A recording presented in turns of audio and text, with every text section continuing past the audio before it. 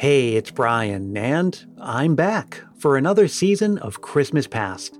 I hope you've had a wonderful year, and I can't wait to spend another season with you. This will be the 8th one for the Christmas Past family. Now, if you're listening in real time, today is Halloween, and you know what that means.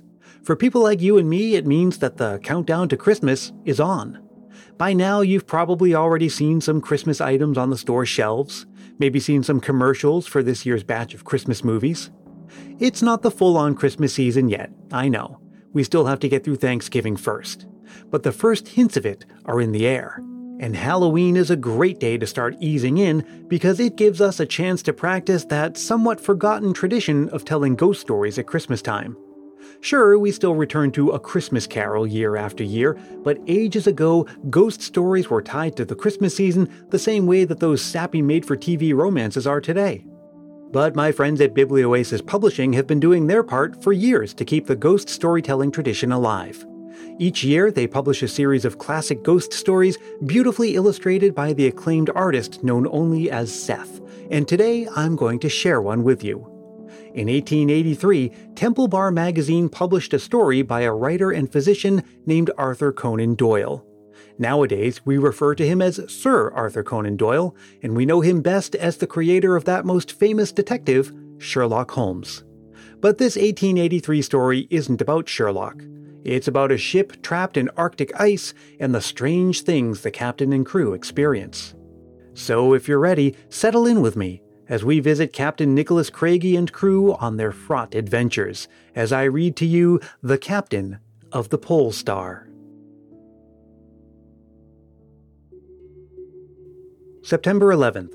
Latitude 81 degrees, 40 minutes north, longitude 2 degrees east. Still lying to amid enormous ice fields. The one which stretches away to the north of us, and to which our ice anchor is attached, cannot be smaller than an English county. To the right and left unbroken, sheets extend to the horizon.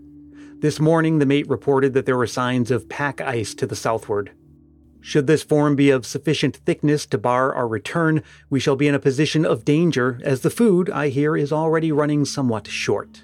It is late in the season, and the nights are beginning to reappear. This morning I saw a star twinkling just over the foreyard, the first since the beginning of May. There is considerable discontent among the crew, many of whom are anxious to get back home and to be in time for the herring season, when labor always commands a high price upon the Scotch coast. As yet, their displeasure is only signified by sullen countenances and black looks, but I heard from the second mate this afternoon that they contemplated sending a deputation to the captain to explain their grievance. I much doubt how he will receive it, as he is a man of fierce temper and very sensitive about anything approaching to an infringement of his rights. I shall venture after dinner to say a few words to him upon the subject. I have always found that he will tolerate from me what he would resent from any other member of the crew. Amsterdam Island, to the northward corner of Spitsbergen, is visible upon our starboard quarter, a rugged line of volcanic rocks intersected with white seams which represent glaciers. It is curious to think that at the present moment there is probably no human being nearer to us than the Danish settlements in the south of Greenland, a good 900 miles as the crow flies. A captain takes a great responsibility upon himself when he risks his vessel under such circumstances. No whaler has ever remained in these latitudes till so advanced a period of the year. 9 p.m. I have spoken to Captain Craigie, and though the result has been hardly satisfactory, I am bound to say that he listened to what I had to say very quietly and even deferentially. When I had finished, he put on that air of iron determination which I have frequently observed upon his face, and paced rapidly backwards and forwards around the narrow cabin for some minutes. At first, I appeared that I had seriously offended him, but he dispelled the idea by sitting down again and putting his hand upon my arm with a gesture which almost amounted to a caress. There was a depth of tenderness, too, in his wild dark eyes, which surprised me considerably. "Look here, Doctor," he said. "I am sorry I ever took you, I am indeed, and I would give £50 this minute to see you standing safe upon the Dundee quay. It's hit or miss with me this time. There are fish to the north of us. How dare you shake your head, sir, when I tell you I saw them blowing from the masthead?" This in a sudden burst of fury, though I was not conscious of having shown any signs of doubt. 220 fish in as many minutes as I am a living man, and not one under 10 foot. Now, Doctor, do you think I can leave the country when there is only one infernal strip of ice between me and my fortune? If it came on to blow from the north tomorrow, we could fill the ship and be away before the frost could catch us. If it came to blow from the south, well, I suppose the men are paid for risking their lives, and as for myself, it matters but little to me, for I have more to bind me to the other world than to this one. I confess that I am sorry for you, though. I wish I had old Angus Tate, who was with me last voyage, for he was a man that would never be missed, and you said once that you were engaged, did you not? Yes, I answered, snapping the spring of the locket which hung from my watch chain and holding up the little vignette of Flora. Curse you, he yelled, springing out of his seat, with his very beard bristling with passion. What is your happiness to me? What have I to do with her that you must dangle her photograph before my eyes? I almost thought that he was about to strike me in the frenzy of his rage, but with another imprecation he dashed open the door of the cabin and rushed out upon deck, leaving me considerably astonished at his extraordinary violence. It is the first time that he had ever shown me anything but courtesy and kindness.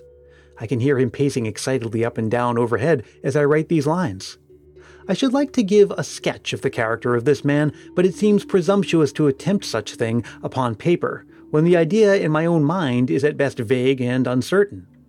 Several times I had thought that I grasped the clue which might explain it, but only to be disappointed by his presenting himself in some new light which would upset all my conclusions.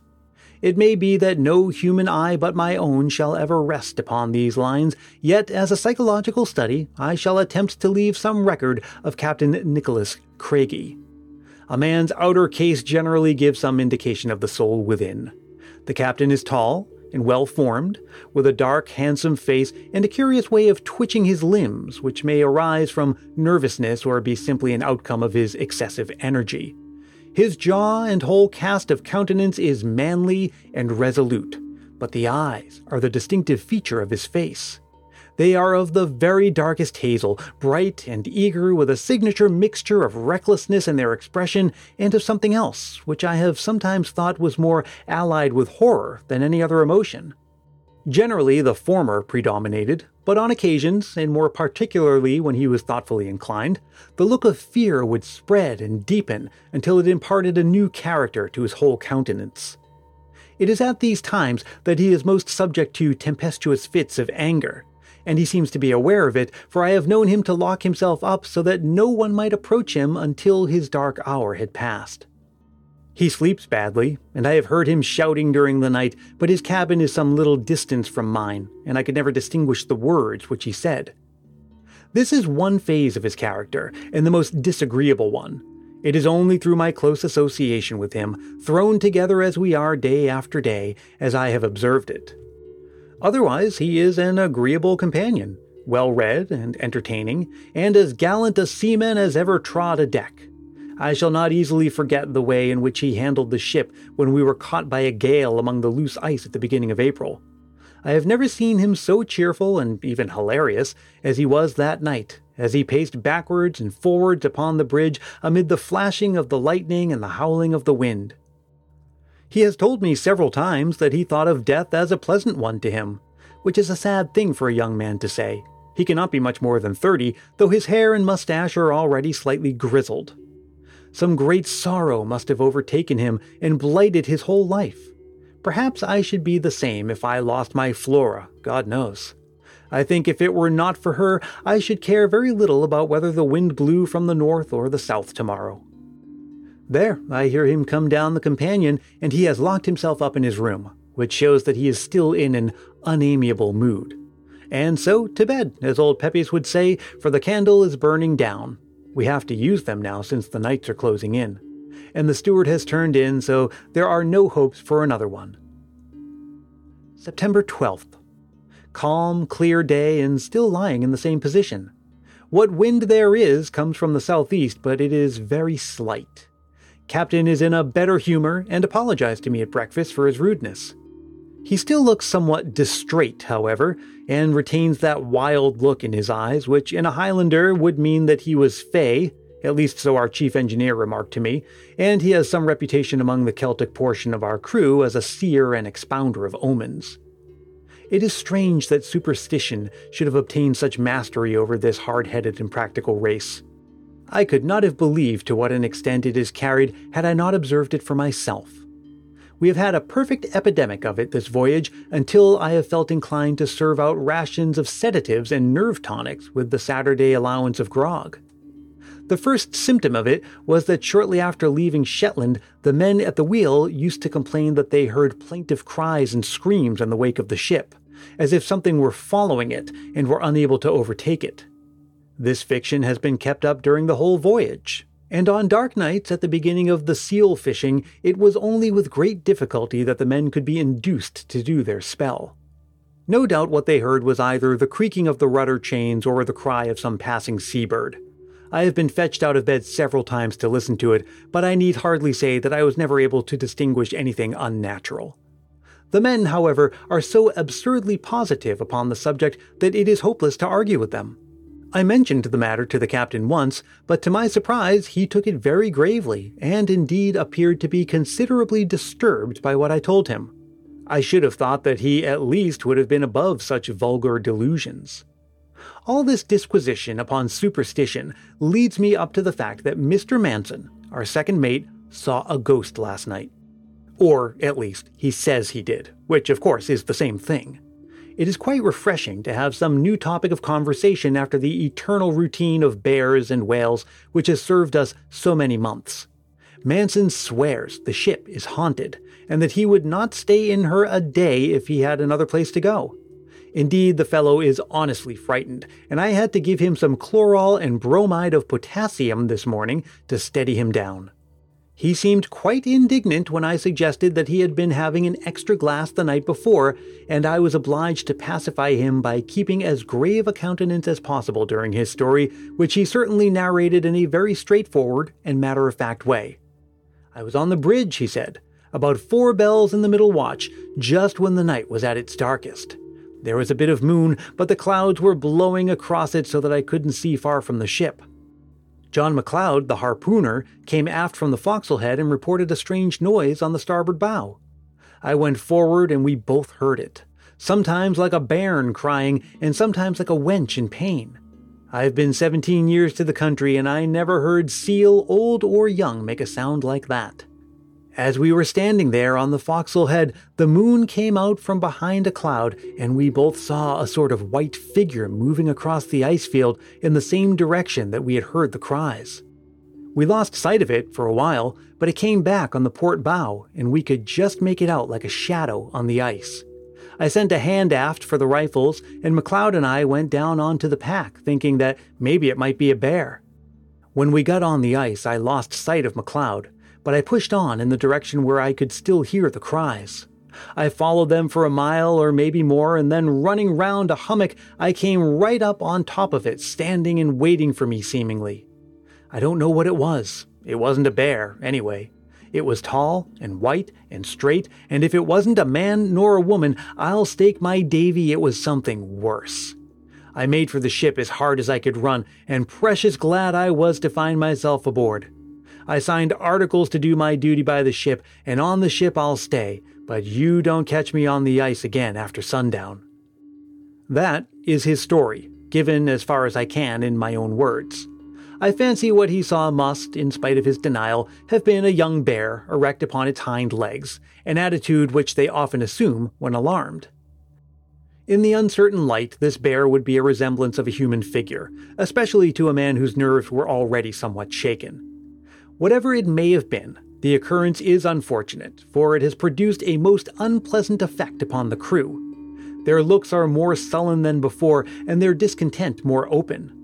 The double grievance of being debarred from the herring fishing and of being detained in what they choose to call a haunted vessel may lead them to do something rash.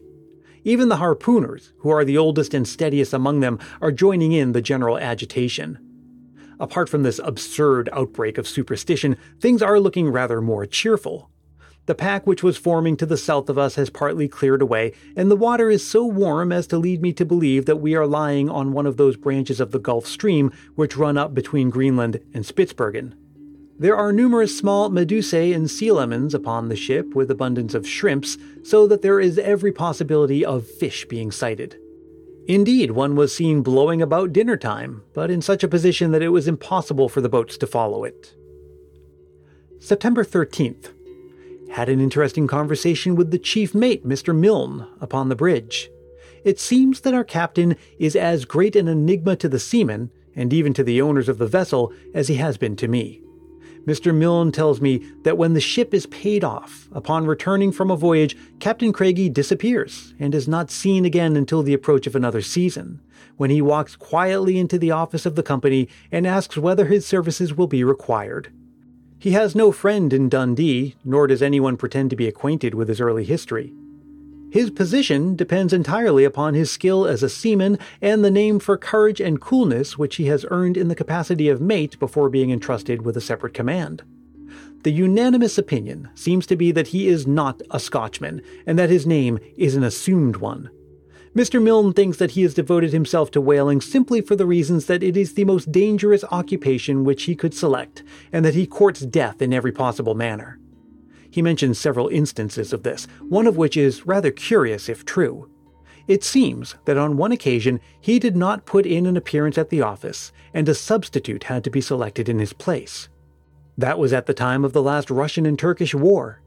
When he turned up again next spring, he had a puckered wound in the side of his neck, which he used to endeavor to conceal with his cravat. Whether the mate's inference that he had been engaged in the war is true or not, I cannot say. It is certainly a strange coincidence. The wind is veering round in an easterly direction, but it is still very slight. I think the ice is lying closer than it did yesterday. As far as the eye can reach on every side, there is one wide expanse of spotless white, only broken by an occasional rift or the dark shadow of a hummock.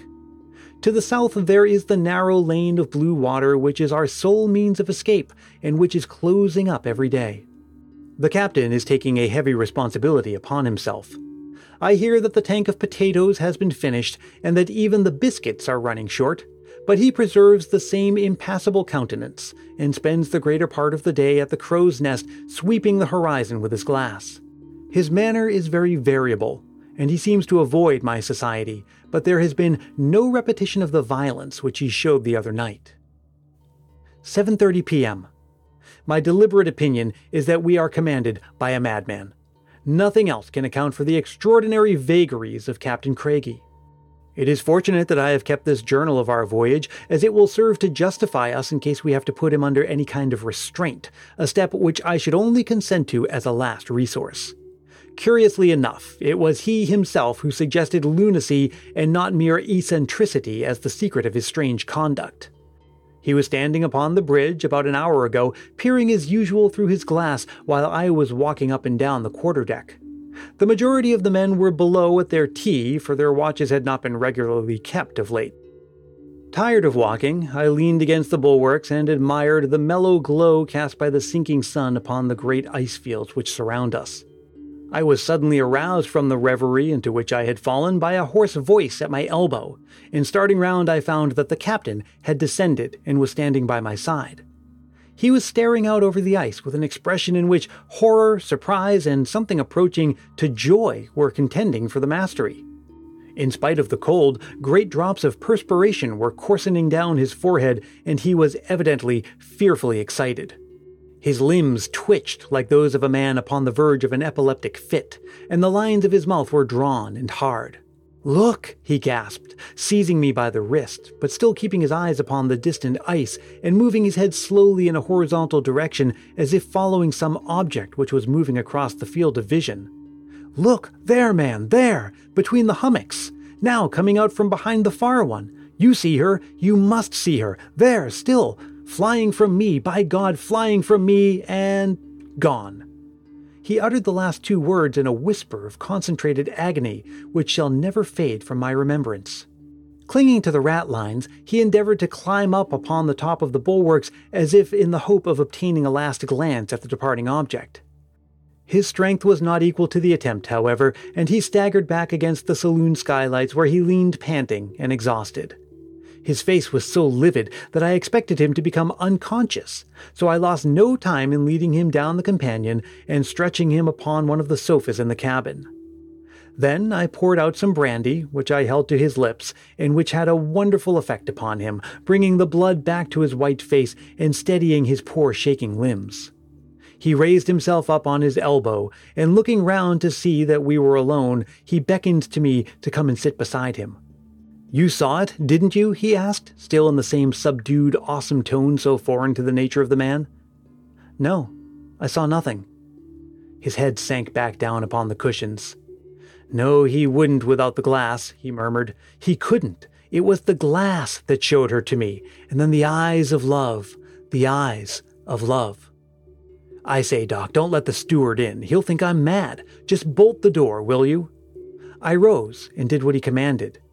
He lay quiet for a while, lost in thought apparently, and then raised himself up upon his elbow again and asked for some more brandy. "You don't think I am, do you, Doc?" he asked, as I was putting the bottle back into the after locker. "Tell me now, as man to man, do you think I am mad?" "I think you have something on your mind," I answered, "which is exciting you and doing you a great deal of harm." "Right there, lad," he cried, his eyes sparkling from the effects of the brandy. "Plenty on my mind, plenty. But I can work out the latitude and the longitude, and I can handle my sextant and manage my logarithms. You couldn't prove me mad in a court of law, could you now?" It was curious to hear the man lying back and coolly arguing out the question of his own sanity. "Perhaps not," I said, "but I still think that you would be wise to get home as soon as you can and settle down for a quiet life for a while." "Get home, eh?" he muttered, with a sneer upon his face. "One word for me and two for yourself, lad. Settle down with Flora, pretty little Flora. Are bad dreams signs of madness?" "Sometimes," I answered. "What else? What would be the first symptoms?" "Pains in the head, noises in the ears, flashes before the eyes, delusions." "Ah, what about them?" he interrupted. "What would you call a delusion?" "Seeing a thing which is not there is a delusion." "But she was there," he groaned to himself. "She was there." And rising, he unbolted the door and walked with slow and uncertain steps to his own cabin, where I have no doubt that he will remain until tomorrow morning. His system seems to have received a terrible shock, whatever it may have been that he imagined himself to have seen. The man becomes a greater mystery every day, though I fear that the solution which he has himself suggested is the correct one, and that his reason is affected. I do not think that a guilty conscience has anything to do with his behavior. The idea is a popular one among the officers and, I believe, the crew, but I have seen nothing to support it. He has not the air of a guilty man, but of one who has had terrible usage at the hands of fortune, and who should be regarded as a martyr rather than a criminal. The wind is veering round to the south tonight. God help us if it blocks that narrow passage which is our only road to safety. Situated as we are on the edge of the main Arctic pack, or the barrier as it's called by the whalers, any wind from the north has the effect of shredding out the ice around us and allowing our escape, while a wind from the south blows up all the loose ice behind us and hems us in between two packs. God help us, I say again. September 14th. Sunday and a day of rest. My fears have been confirmed, and the thin strip of blue water has disappeared from the southward. Nothing but the great motionless ice fields around us with their weird hummocks and fantastic pinnacles. There is a deathly silence over their wide expanse, which is horrible. No lapping of the waves now, no cries of seagulls or straining of sails, but one deep, universal silence in which the murmurs of the seamen and the creak of their boots upon the white shining deck seem discordant and out of place. Our only visitor was an Arctic fox, a rare animal upon the pack, though common enough upon the land. He did not come near the ship, however, but after surveying us from a distance, fled rapidly across the ice. This was curious conduct, as they generally know nothing of man, and being of an inquisitive nature, become so familiar that they are easily captured. Incredible as it may seem, even this little incident produced a bad effect upon the crew. "Yon pure beastie kens mair, aye, and sees mair nor you nor me," was the comment of one of the leading harpooners, and the others nodded their acquiescence. It is vain to attempt to argue against such puerile superstition. They have made up their minds that there is a curse upon the ship and nothing will ever persuade them to the contrary. The captain remained in seclusion all day except for about a half an hour in the afternoon when he came out upon the quarterdeck. I observed that he kept his eye fixed upon the spot where the vision of yesterday had appeared and was quite prepared for another outburst, but none such came. He did not seem to see me, although I was standing very close behind. Divine service was read as usual by the chief engineer. It is a curious thing that in whaling vessels the Church of England prayer book is always employed, although there is never a member of that church among either officers or crew. Our men are all Roman Catholics or Presbyterians, the former predominating. Since a ritual is used which is foreign to both, neither can complain that the other is preferred to them, and they listen with all attention and devotion so that the system has something to recommend it. A glorious sunset which made the great fields of ice look like a lake of blood. I have never seen a finer and at the same time more weird effect. Wind is veering round. If it will blow 24 hours from the north, all will yet be well. September 15th. Today is Flora's birthday. Dear lass, it is well that she cannot see her boy, as she used to call me, shut up among the ice fields with a crazy captain and a few weeks' provisions. No doubt she scans the shipping list in the Scotsman every morning to see if we are reported from Shetland. I have to set an example to the men and look cheery and unconcerned, but God knows my heart is very heavy at times. The thermometer is at 19 Fahrenheit today. There is but little wind, and what there is comes from an unfavorable quarter. Captain is in an excellent humor. I think he imagines he has seen some other omen or vision, poor fellow, during the night, for he came into my room early in the morning, and stooping down over my bunk, whispered, "It wasn't a delusion, Doc. It is all right." After breakfast, he asked me to find out how much food there was left, which the second mate and I proceeded to do. It is even less than we expected. Forward, they have half a tank full of biscuits, 3 barrels of salt meat, and a very limited supply of coffee beans and sugar. In the afterhold and lockers, there are a good many luxuries such as tinned salmon, soups, haricot mutton, etc., but they will go a very short way among a crew of 50 men. There are 2 barrels of flour in the storeroom and an unlimited supply of tobacco. Altogether, there is about enough to keep the men on half rations for 18 to 20 days, certainly not more. When we reported the state of things to the captain, he ordered all hands to be piped and addressed them from the quarterdeck. I never saw him to better advantage. With his tall, well-knit figure and dark, animated face, he seemed a man born to command, and he discussed the situation in a cool, sailor-like way, which showed that while appreciating the danger, he had an eye for every loophole of escape. "My lads," he said, "no doubt you think I brought you into this fix, if it is a fix, and maybe some of you feel bitter against me on account of it. But you must remember that for many a season no ship that comes to the country has brought in as much oil money as the old Polestar, and every one of you has had his share of it. You can leave your wives behind you in comfort while other poor fellows come back to find their lasses on the parish. If you have to thank me for the one, you have to thank me for the other, and we may call it quits. We've tried a bold venture before this and succeeded, so now that we've tried one and failed, we've no cause to cry about it. If the worst comes to the worst, we can make the land across the ice and lay in a stock of seals which will keep us alive until the spring. It won't come to that, though, for you'll see the Scotch coast again before 3 weeks are out. At present, every man must go on half rations, share and share alike, and no favor to any. Keep up your hearts and we'll pull through this as you've pulled through many a danger before." These few simple words of his had a wonderful effect upon the crew.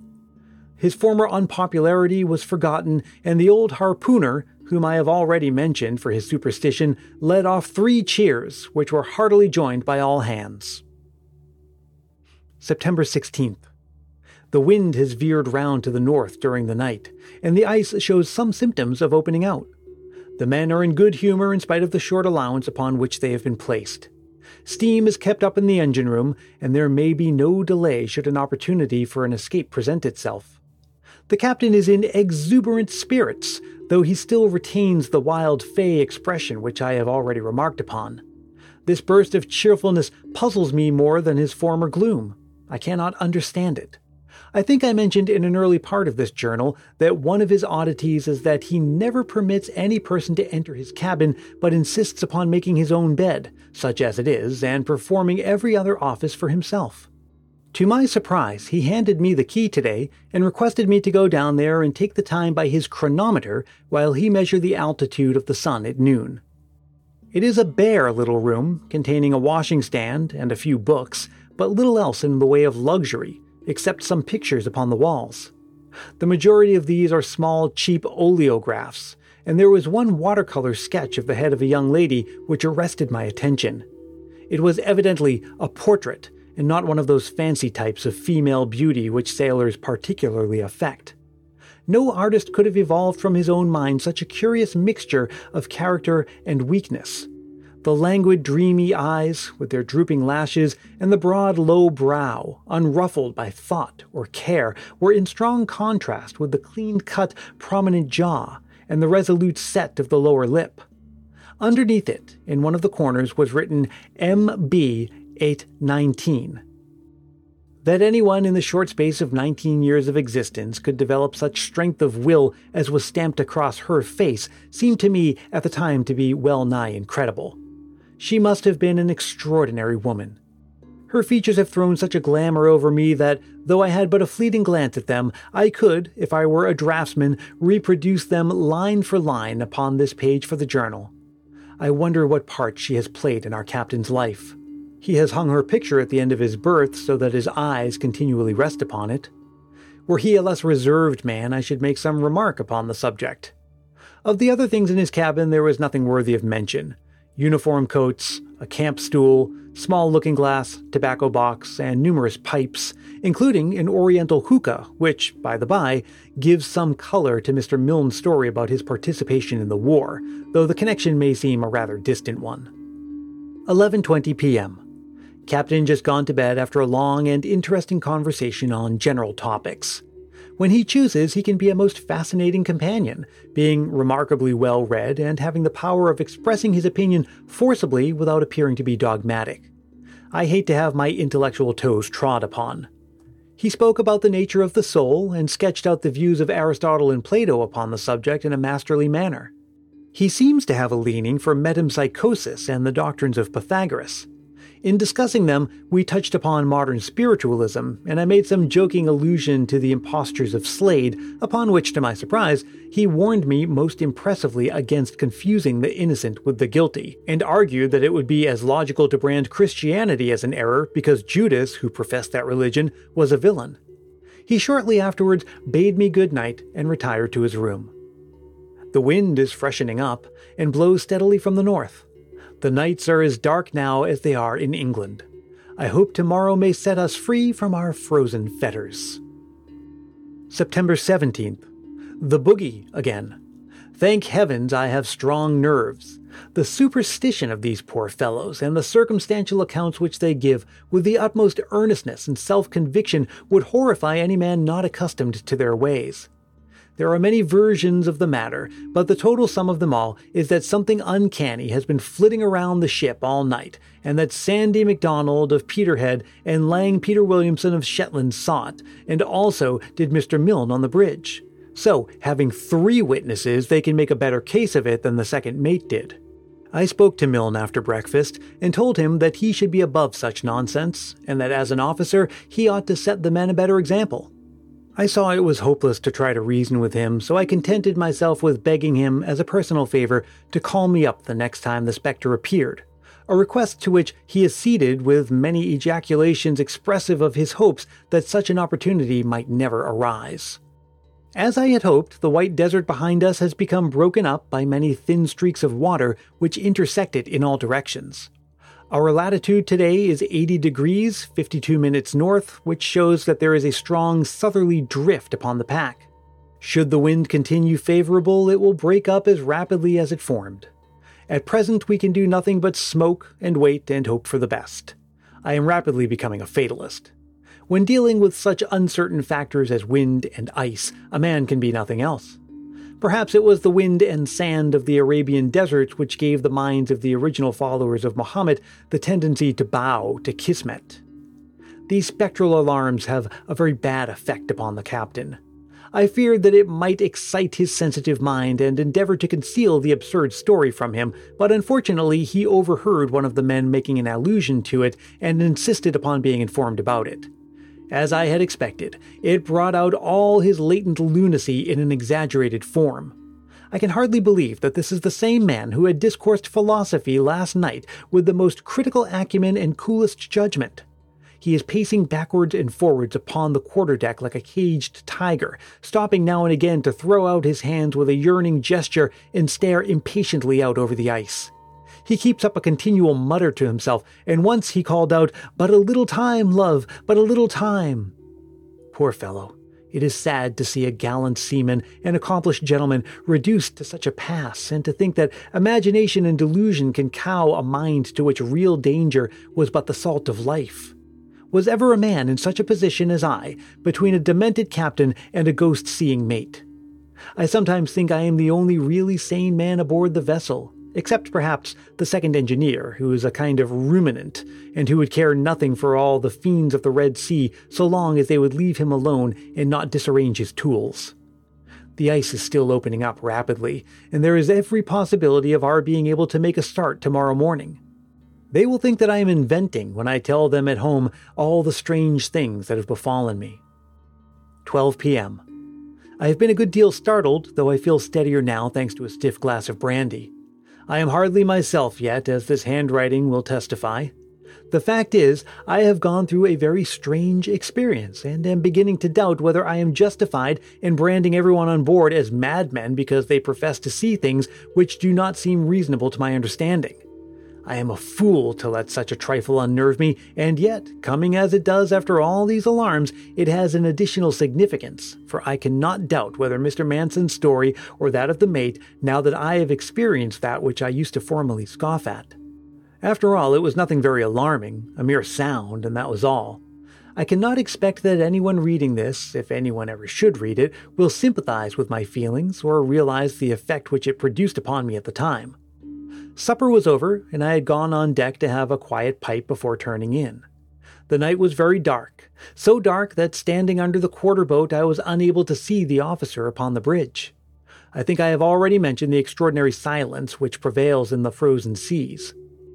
In other parts of the world, be they ever so barren, there is some slight vibration in the air, some faint hum, be it from the distant haunts of men, or from the leaves of the trees, or the wings of the birds, or even the faint rustle of grass that covers the ground.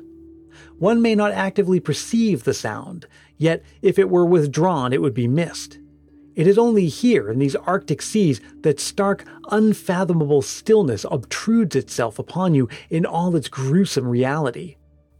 You find your tympanum straining to catch some little murmur and dwelling eagerly upon every accidental sound within the vessel. In this state, I was leaning against the bulwarks when there arose from the ice almost directly underneath me a cry, sharp and shrill upon the silent air of the night, beginning, as it seemed to me, at a note such a prima donna never reached, and mounting from that even higher and higher until it culminated in a long wail of agony, which might have been the last cry of a lost soul. The ghastly scream is still ringing in my ears. Grief, unutterable grief, seemed to be expressed in it, and a great longing, and yet through it all there was an occasional wild note of exultation. It shrilled from close behind me, and yet, as I glared into the darkness, I could discern nothing. I waited for some little time, but without hearing any repetition of the sound, so I came below, more shaken than I have ever been in my life before. As I came down the companion, I met Mr. Milne coming up to relieve the watch. "Well, Doctor," he said, "maybe that's old wives' clavers, tay? Did you no hear the skirlin'? Maybe that's a superstition. What do you think, Ontanu?" I was obliged to apologize to the honest fellow and acknowledge that I was as puzzled by it as he was. Perhaps tomorrow things might look different. At present I dare hardly write all that I think. Reading it again in days to come, when I have shaken off all of these associations, I should despise myself for having been so weak. September 18th. Passed a restless, uneasy night, still haunted by that strange sound. The captain does not look as if he has had much repose either, for his face is haggard and his eyes bloodshot. I have not told him of my adventure last night, nor shall I. He is already restless and excited, standing up, sitting down, and apparently utterly unable to keep still. A fine lead appeared in the pack this morning, as I had expected, and we were able to cast off our ice anchor and steam about 12 miles in a southwesterly direction. We were then brought to a halt by a great floe as massive as any which we have left behind us. It bars our progress completely, so we can do nothing but anchor again and wait until it breaks up, which it will probably do within 24 hours if the wind holds. Several bladder-nosed seals were seen swimming in the water, and one was shot, an immense creature more than 11 feet long. They are fierce, pugnacious animals, and are said to be more than a match for a bear. Fortunately, they are slow and clumsy in their movements, so there is little danger in attacking them upon the ice. The captain evidently does not think that we have seen the last of our troubles, though why he should take such a gloomy view of the situation is more than I can fathom, since everyone else on board considers that we have had a miraculous escape and are sure now to reach the open sea. "I suppose you think it's all right now, Doctor?" he said as we sat together after dinner. "I hope so," I answered. "We mustn't be too sure, and yet no doubt you are right. We'll all be in the arms of our own true loves before long, lad, won't we? But we mustn't be too sure. We mustn't be too sure." He sat silent a little, swinging his legs thoughtfully backwards and forwards. "Look here," he continued. "It's a dangerous place, this, even at its best, a treacherous, dangerous place. I have known men cut off very suddenly in a land like this. A slip would do it sometimes, a single slip, and down you go, through a crack and only a bubble on the green water to show where it was that you sank. It's a queer thing," he continued with a nervous laugh, "but all the years I've been in this country, I never once thought of making a will. Not that I have anything to leave in particular, but still, when a man is exposed to danger, he should have everything arranged and ready. Don't you think so?" "Certainly," I answered, wondering what on earth he was driving at. "He feels better for knowing it's all settled," he went on. "Now, if anything should ever befall me, I hope that you will look after things for me. There is very little in the cabin, but such as it is, I should like it to be sold, and the money divided in the same proportion as the oil money among the crew. The chronometer I wish you to keep yourself as some slight remembrance of our voyage. Of course, all this is a mere precaution, but I thought I would take the opportunity of speaking to you about it. I suppose I might rely upon you if this were a necessity?" "Most assuredly," I answered. "And since you are taking this step, I may as well—" You, he interrupted. "You're all right. What the devil's the matter with you?" There, I didn't mean to be peppery, but I don't like to hear a young fellow that has hardly begun life speculating about death. Go up on deck and get some fresh air into your lungs instead of talking nonsense in the cabin and encouraging me to do the same. The more I think of this conversation of ours, the less do I like it. Why should a man be settling his affairs at the very time when we seem to be emerging from all danger? There must be some method in his madness. Can it be that he contemplates suicide? I remember that upon one occasion he spoke in a deeply reverent manner of the heinousness of the act of self-destruction. I shall keep my eye upon him, however, and though I cannot obtrude upon the privacy of his cabin, I shall at least make a point of remaining on deck as long as he stays up. Mr. Milne pooh-poohs my fears and says it's only the little skipper's way. He himself takes a very rosy view of the situation. According to him, we shall be out of the ice by the day after tomorrow, past John Mayen 2 days after that, and sight Shetland in little more than a week. I hope he may not be too sanguine. His opinion may be fairly balanced against the gloomy precautions of the captain, for he is an old and experienced seaman and weighs his words well before uttering them. The long impending catastrophe has come at last. I hardly know what to write about it. The captain is gone. He may come back to us again alive, but I fear me. It is now 7 o'clock of the morning of the 19th of September. I have spent the whole night traversing the great ice floe in front of us with a party of seamen in the hope of coming upon some trace of him, but in vain. I shall try to give some account of the circumstances which attended upon his disappearance. Should anyone ever chance to read the words which I put down, I trust they will remember that I do not write from conjecture or from hearsay, but that I, a sane and educated man, am describing accurately what actually occurred before my very eyes. My inferences are my own, but I shall be answerable for the facts. The captain remained in excellent spirits after the conversation which I have recorded. He appeared to be nervous and impatient, however, frequently changing his position and moving his limbs in an aimless, choreic way, which is characteristic of him at times. In a quarter of an hour, he went upon deck 7 times, only to descend after a few hurried paces. I followed him each time, for there was something about his face which confirmed my resolution of not letting him out of my sight. He seemed to observe the effect which his movements had produced, for he endeavored, by an overdone hilarity, laughing boisterously at the very smallest of jokes to quiet my apprehensions. After supper he went on to the poop once more, and I with him. The night was dark and very still, save for the melancholy soughing of the wind among the spars. A thick cloud was coming up from the northwest, and the ragged tentacles which it threw out in front of it were drifting across the face of the moon, which only shone now and again through a rift in the rack. The captain paced rapidly backwards and forwards, and then seeing me still dogging him, came across and hinted that he thought that I should better be below, which I need hardly say had the effect of strengthening my resolution to remain on deck. I think he forgot about my presence after this, for he stood silently leaning over the taffrail and peering out across the great desert of snow, part of which lay in shadow, while part glittered mistily in the moonlight. Several times I could see by his movements that he was referring to his watch, and once he muttered a short sentence of which I could only catch the one word, "ready." I confess to having felt an eerie feeling creeping over me as I watched the loom of his tall figure through the darkness, and noted how completely he fulfilled the idea of a man who was keeping a tryst. A tryst with whom? Some vague perception began to dawn upon me as I pieced one fact after another, but I was utterly unprepared for the sequel. By the sudden intensity of his attitude, I felt that he saw something. I crept up behind him.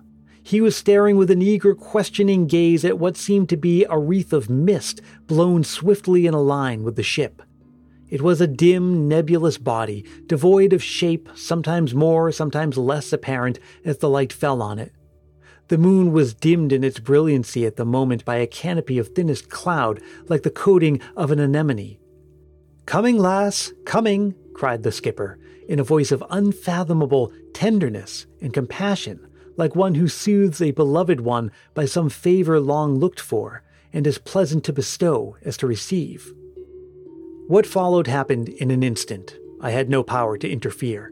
He gave one spring to the top of the bulwarks, and another which took him on to the ice, almost to the feet of the pale misty figure. He held out his hands as if to clasp it, and so ran into the darkness with outstretched arms and loving words. I still stood rigid and motionless, straining my eyes after his retreating form until his voice died away into the distance. I never thought to see him again, but at that moment the moon shone out brilliantly over a chink in the cloudy heaven and illuminated the great field of ice. Then I saw his dark figure already a very long way off, running with prodigious speed across the frozen plain. That was the last glimpse which we caught of him, perhaps the last we ever shall. A party was organized to follow him, and I accompanied them, but the men's hearts were not in the work, and nothing was found. Another will be formed in a few hours. I can hardly believe I have not been dreaming or suffering from some hideous nightmare as I write these things down. 7:30 p.m. Just returned dead beat and utterly tired out from a second unsuccessful search for the captain. The floe is of enormous extent, for though we have traversed at least 20 miles of its surface, there has been no sign of its coming to an end. The frost has been so severe of late that the overlying snow is frozen hard as granite, otherwise we might have had the footsteps to guide us. The crew are anxious that we should cast off and steam round the floe, and so to the southward, for the ice has opened up during the night, and the sea is visible upon the horizon. They argue that Captain Craigie is certainly dead, and that we are all risking our lives to no purpose by remaining when we have an opportunity to escape. Mr. Milne and I have had the greatest difficulty in persuading them to wait until tomorrow night, and have been compelled to promise that we will not under any circumstances delay our departure longer than that. We propose, therefore, to take a few hours' sleep, and then to start upon a final stretch. September 20th, evening. I crossed the ice this morning with a party of men exploring the southern part of the floe, while Mr. Milne went off in a northerly direction. We pushed on for 10 or 12 miles without seeing a trace of any living thing except a single bird, which fluttered a great way over our heads, and which, by its flight, I should judge to have been a falcon. The southern extremity of the ice field tapered away into a long, narrow spit which projected out into the sea. When we came to the base of this promontory, the men halted, but I begged them to continue to the extreme end of it, that we might have the satisfaction of knowing that no possible chance had been neglected. We had hardly gone 100 yards before MacDonald of Peterhead cried out that he saw something in front of us and began to run. We all got a glimpse of it and ran too. At first it was only a vague darkness against the white ice, but as we raced along together it took the shape of a man, and eventually of the man of whom we were in search. He was lying face down upon the frozen bank. Many little crystals of ice and feathers of snow had drifted onto him as he lay, and sparkled upon his dark seaman's jacket. As we came up, some wandering puff of wind caught these tiny flakes in its vortex, and they whirled up into the air, partially descended again, and then caught once more in the current, sped rapidly away in the direction of the sea. To my eyes it seemed but a snowdrift, but many of my companions averred that it started up in the shape of a woman, stooped over the corpse and kissed it, and then hurried away across the floe. I have learned never to ridicule any man's opinion, however strange it may seem. Sure it is that Captain Nicholas Craigie had met with no painful end, for there was a bright smile upon his blue-pinched features, and his hands were still outstretched as though grasping at that strange visitor which had summoned him away into the dim world that lies beyond the grave. We buried him the same afternoon with the ship's ensign around him and a 32-pound shot at his feet. I read the burial service while the rough sailors wept like children, for there were many who owed much to his kind heart and who showed now the affection which his strange ways had repelled during his lifetime. He went off the grating with a dull, sullen splash, and as I looked into the green water, I saw him go down, down, down, until he was but a little flickering patch of white hanging upon the outskirts of eternal darkness. Then even that faded away, and he was gone. There he shall lie, with his secret and his sorrows and his mystery all still buried up in his breast, until that great day when the sea shall give up its dead, and Nicholas Craigie come out from among the ice with the smile upon his face and his stiffened arms outstretched in greeting. I pray that his lot may be a happier one in that life than it has been in this. I shall not continue my journal. Our road to home lies plain and clear before us, and the great ice field will soon be but a remembrance of the past. It will be some time before I get over the shock produced by recent events. When I began this record of our voyage, I little thought of how I should be compelled to finish it. I am writing these final words in the lonely cabin, still staring at times and fancying I hear the quick nervous step of the dead man upon the deck above me. I entered his cabin tonight, as was my duty, to make a list of his effects in order that they might be entered in the official log. All was as it had been upon my previous visit, save that the picture, which I had described as having hung at the end of his bed, had been cut out of its frame, as with a knife, and was gone. With this last link in a strange chain of evidence, I close my diary of the voyage of the Polestar. Note by Dr. John McAllister Ray, Sr. I have read over the strange events connected with the death of the captain of the Polestar as narrated in the journal of my son. That everything occurred exactly as he describes it. I have the fullest confidence and indeed the most positive certainty, for I know him to be a strong-nerved and unimaginative man with the strictest regard for veracity. Still, the story is, on the face of it, so vague and so improbable that I was long opposed to its publication. Within the last few days, however, I have had independent testimony upon the subject which throws a new light upon it. I had run down to Edinburgh to attend a meeting of the British Medical Association when I chanced to come across a Dr. P., an old college chum of mine now practicing at Saltish in Devonshire. Upon my telling him of this experience of my son's, he declared to me that he was familiar with the man, and proceeded, to my no small surprise, to give me a description of him which tallied remarkably well with that given in the journal, except that he depicted him as a younger man. According to his account, he had been engaged to a young lady of singular beauty residing upon the Cornish coast. During his absence at sea, his betrothed had died under circumstances of peculiar horror. Well, thank you so much for listening. I hope you enjoyed that. If you want to know more about Biblioasis and its series of Christmas ghost stories, just go to biblioasis.com. I put a link in the show notes. I love how sharing these stories with you has become a tradition on the show these last few seasons. Be on the lookout for a handful more of these pre-season episodes as we gear up for the official 2023 season of Christmas Past. Stay subscribed so you won't miss anything. And of course, be sure to join me on Thanksgiving Day for the big kickoff of another series of the fascinating stories behind our favorite holidays traditions. I can't wait to share what I've been cooking up, and as always, I want you to be part of it. Now would be a perfect time to send a Christmas memory to appear in an episode later this season. All you have to do is record yourself speaking into your phone's voice memo app and send it to christmaspastpodcast@gmail.com. Keep it reasonably short, clean and family friendly, and be sure to say your name and where you're from. So thanks again for joining me, happy Halloween, and I'll see you again soon. For now, let me remind you that Christmas Past is produced in wonderful Willow Glen, California by yours truly, Brian Earl. Drop me a line anytime at christmaspastpodcast@gmail.com and connect with me on Facebook, Twitter, and Instagram. Let me also invite you to join our private Christmas Past Facebook group if you haven't yet. And hey, if you're really feeling the Christmas spirit, why not help more people discover this show? It's as simple as telling a friend about it or leaving a review on Apple Podcasts. If you do leave a review, I'll send you a Christmas Past sticker, and a handwritten Christmas card is my way of saying thanks any time of year. Reach out for details. And until we meet again, may your days be merry and bright.